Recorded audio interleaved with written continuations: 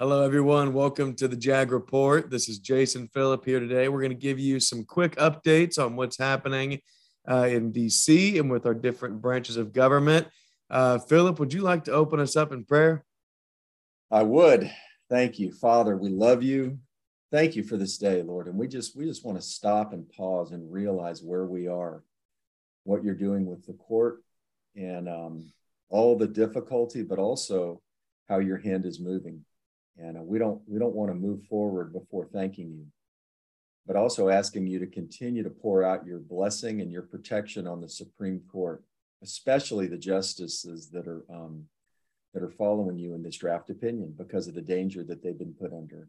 We pray that you bless our time today, that you use these words, Lord, to bless those listening for your kingdom in Jesus' name. Amen. Amen. All right, Phillip. Well, what do we have first on the docket? Yeah. What's going on in DC? Well, we're gonna talk about the mob that showed up on Monday, the attempted shutdown mob. Then we're going to talk about Jane's revenge and what's happening with the pro-death forces up there. That's not an exaggeration. We'll talk about Luke chapter 12, how that fits into where we are right now. It's incredibly important. And then we'll finish by talking about a letter that Senator Elizabeth Warren and 25 other senators sent to Joe Biden, asking him to issue an executive order if and when Roe is reversed.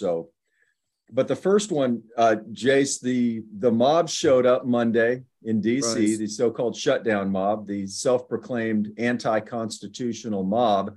I think they found when they got there that the Supreme Court had already taken some steps to shut down the street. So I don't know how much they accomplished, but how about you? What did you hear, Jace?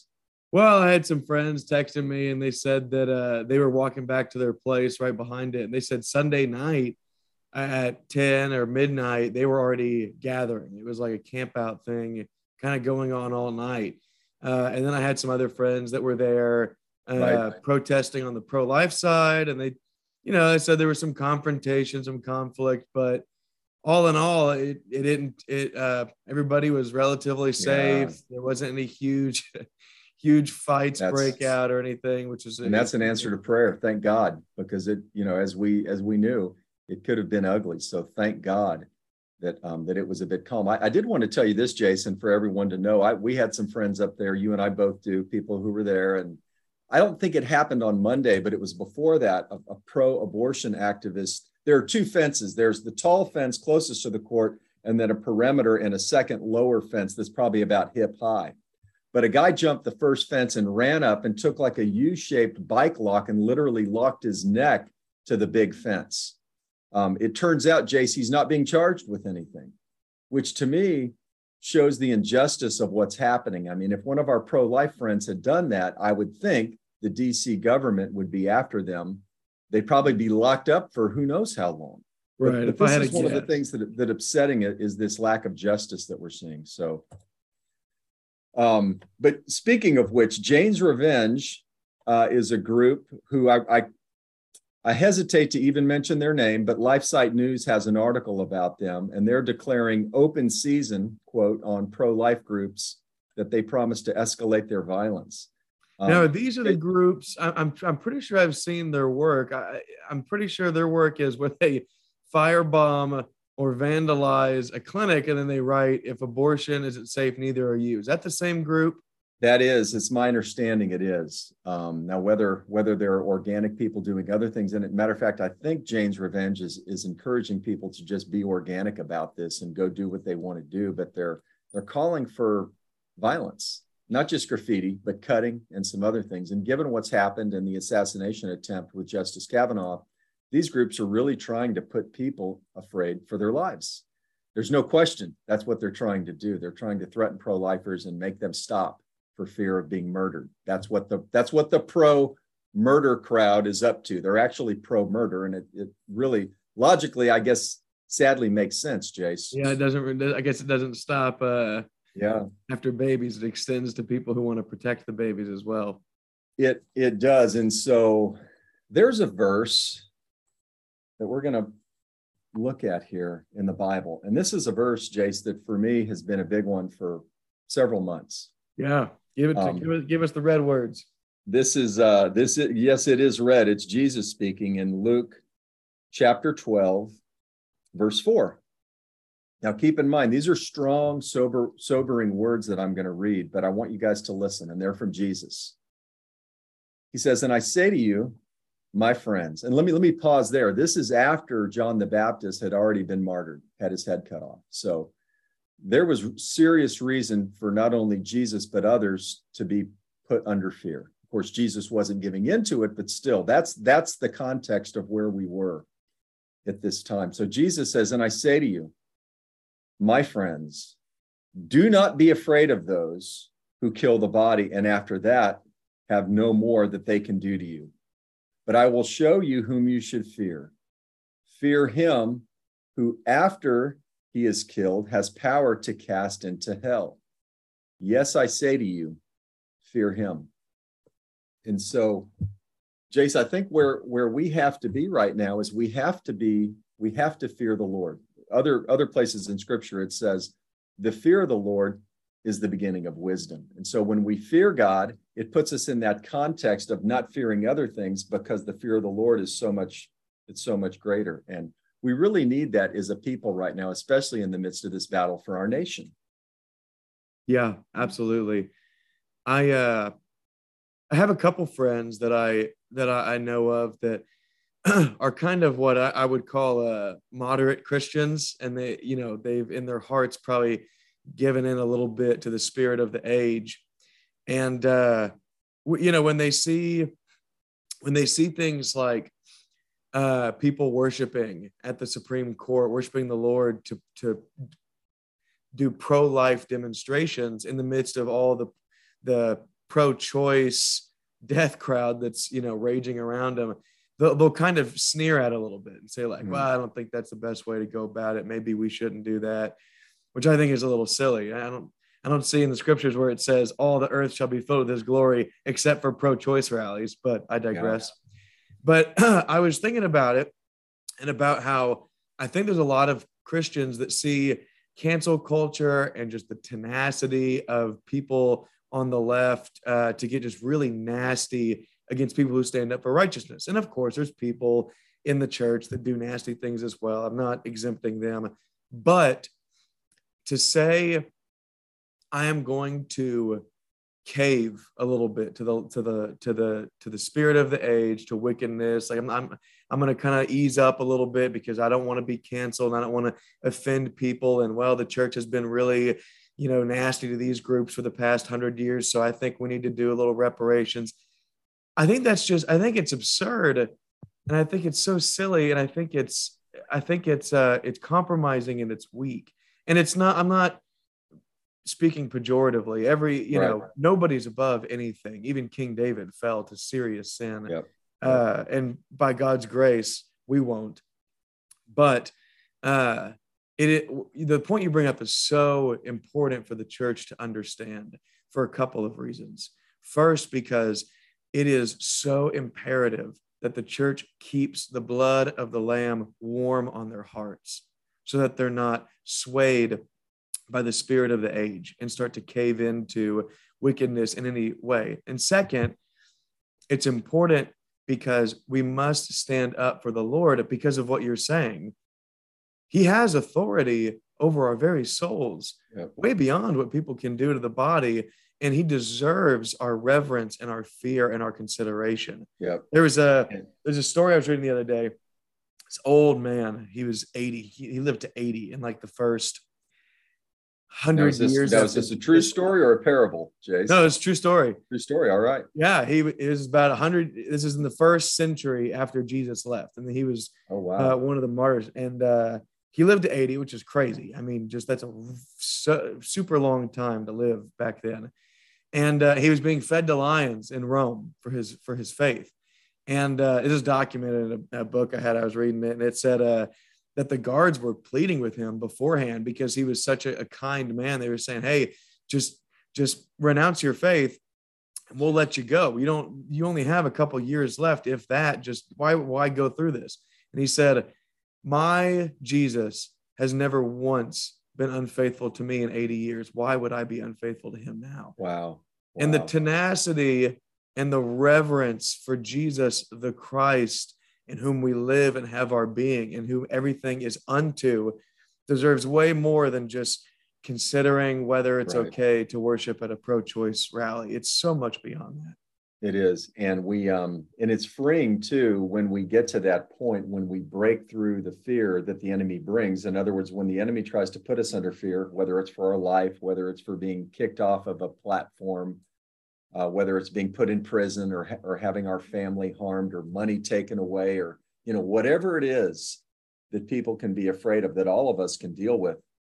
When we face those fears and say no to them, and we say yes to fearing God, it completely frees us up. And I think that's what I know that's what Jesus is talking about here. We have that proper fear of God.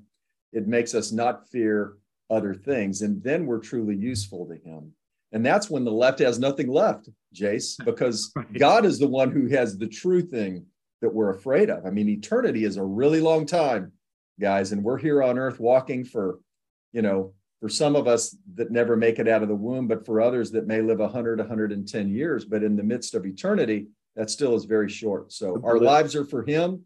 And when we have that perspective, we can be truly useful. And it is necessary right now in America, right now with the Supreme Court. I mean, you have justices literally being threatened with their own lives and threats being made against their children even. So these are serious times, Jace.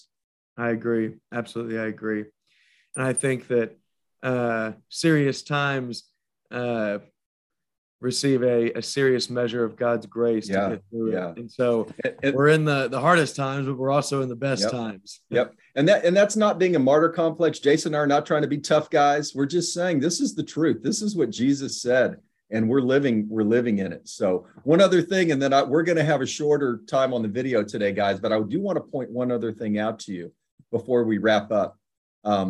Last week on June 7th, Senator Elizabeth Warren and 25 U.S. senators sent a letter to Joe Biden. They're anticipating that Dobbs will reverse Roe in the Supreme Court, and they're wanting Biden to issue an executive order to protect the so-called fundamental right to abortion. And they ask 6 things that they want Biden to do to try to take executive action. Jace, what's important about this is, I guess, 2 things. One, this letter presupposes that there is a right to abortion. And so I'll just ask you the question, Jace, is there a federal right to abortion in the Constitution? No, supremely not.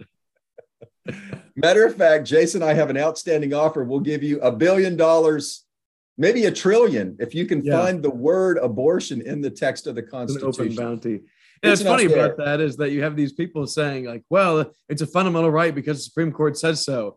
And now the Supreme Court's not saying so, and they're still saying, but it's a fundamental right. So what Biden will try to do is say it is from the executive branch. Of course, the Supreme Court has been saying it from the judicial branch for now nearly 50 years. Now, in all seriousness, guys, there is a deep principle here, and I'm just going to touch on it. It's still something that I'm praying through, but I want you guys to pray about it, and feel free to give us some comments to tell us your thoughts on this that you think may be from the Lord. But what happens between this nation and God, and from God back to this nation, when the U.S. Supreme Court repents and reverses this edict of death, of genocide against unborn babies? What happens from God back to the United States when that happens, guys? I think it's something significant. Something changes. I think we can all agree. Something changes. But it's not just what we say to God. It's what God then says and does in response to this nation in terms of his grace, his outpouring, perhaps revival, perhaps touching us, bringing the justice that we so desperately need. So what I think the left is after, and spiritually speaking, they want that breach to remain between the United States of America and God, that would be healed and reconciled with the reversal of Roe. They've tried to reopen that breach through the legislative branch, right, Jace? They tried to pass legislation to so-called codify Roe. They haven't been able to do it. I think what Elizabeth Warren's letter is intended to do is to try to get Joe Biden to do it through the executive branch. And so we need to be praying about this. How do we respond? How do we deal with it? Number one, there's not a federal right to abortion. So if Biden issues an executive order following a so-called right to abortion, then arguably it's not constitutional because it's based on a non-constitutional right they're claiming that isn't there. So, Jace, Right. any thoughts you want to share on that? No, I don't think so. Well, maybe one. It's just that, I follow, some kind of leftist organizations on social media to see what they're talking about. And a big theme right now is like, well, the Republicans and the Christian nationalists, they don't like, they're afraid for this to go to the legislature because they know that most of the country wants abortion. That's why they're trying to get this done to the judiciary. And I kind of have to step back and be like, do people really believe that? Like no, we want it to go to the legislature. Yeah. That's the place where it belongs. And then the left in the same breath goes with Elizabeth Warren and the others, and they try and force it in unconstitutionally through the executive. Yep. And so to everybody listening, that, when people make absurd claims like that, just don't buy it. It's absurd. It's like, no, the matters of law belong in the legislature. And Americans don't want abortion as a fundamental right up until the moment of birth. That's just not the case. I don't know who's saying that, but it's not true. It's not. Yep. And so now they're trying to force it through the executive because they know the truth. They know that that's not reality. So anyway, for anybody on the podcast watching that's dealing with that kind of rhetoric from their neighbors or friends, yeah, don't buy it. That's absolutely false. That's good. Well, Jace, I know you have a meeting to go to. Jace is dressed up, looking sharp, getting ready to head out the door. So we want to wrap up here in a minute. Jace, anything else that we want to announce? No, just if you like our videos, follow, subscribe, share them, contribute to JAG, and help us advocate for good constitutional judges to be put on the federal bench, all the housekeeping things. And that's about it. And Jace, I'll emphasize that. People have asked me before now, are you guys just independently wealthy and you don't need contributions? I said, no, we're not. We love the support. We depend on it. So just so that you guys know, when you do give to support JAG, we really do appreciate it. We value and love your contributions, and we appreciate you, and so many of you that pray for us too. We appreciate you. So we have some great things coming up. We'll have some reports for you in the coming weeks too. So God bless you guys. We love you. Jace, I know you've got to scoot, brother. You want to close us in prayer? Yes, that sounds great. I'll do that. All right. Lord, thank you for today's JAG Report podcast. We pray that you would bring justice in the executive, that this executive order would not materialize or come to fruition in any way. We pray for safety over the justices and over the people at the Supreme Court. But Lord, we also, we pray that you would radicalize in the best way the church to be agents of love and peace and righteousness and justice. And would you open our eyes to see you rightly? Give us a spirit of revelation and fascination and the knowledge of God, that we would be consumed and captured by your radiance, that we would be so enthralled with your beauty that we wouldn't have time to question little ticky-tack things about what's right and that we would just seek you and seek justice, and that you would speak to us and consecrate us for your purposes. We love you and we praise you. In Jesus' name, amen. Amen. Amen. All right. All right. Sounds good, everybody. Bye-bye. See you next week.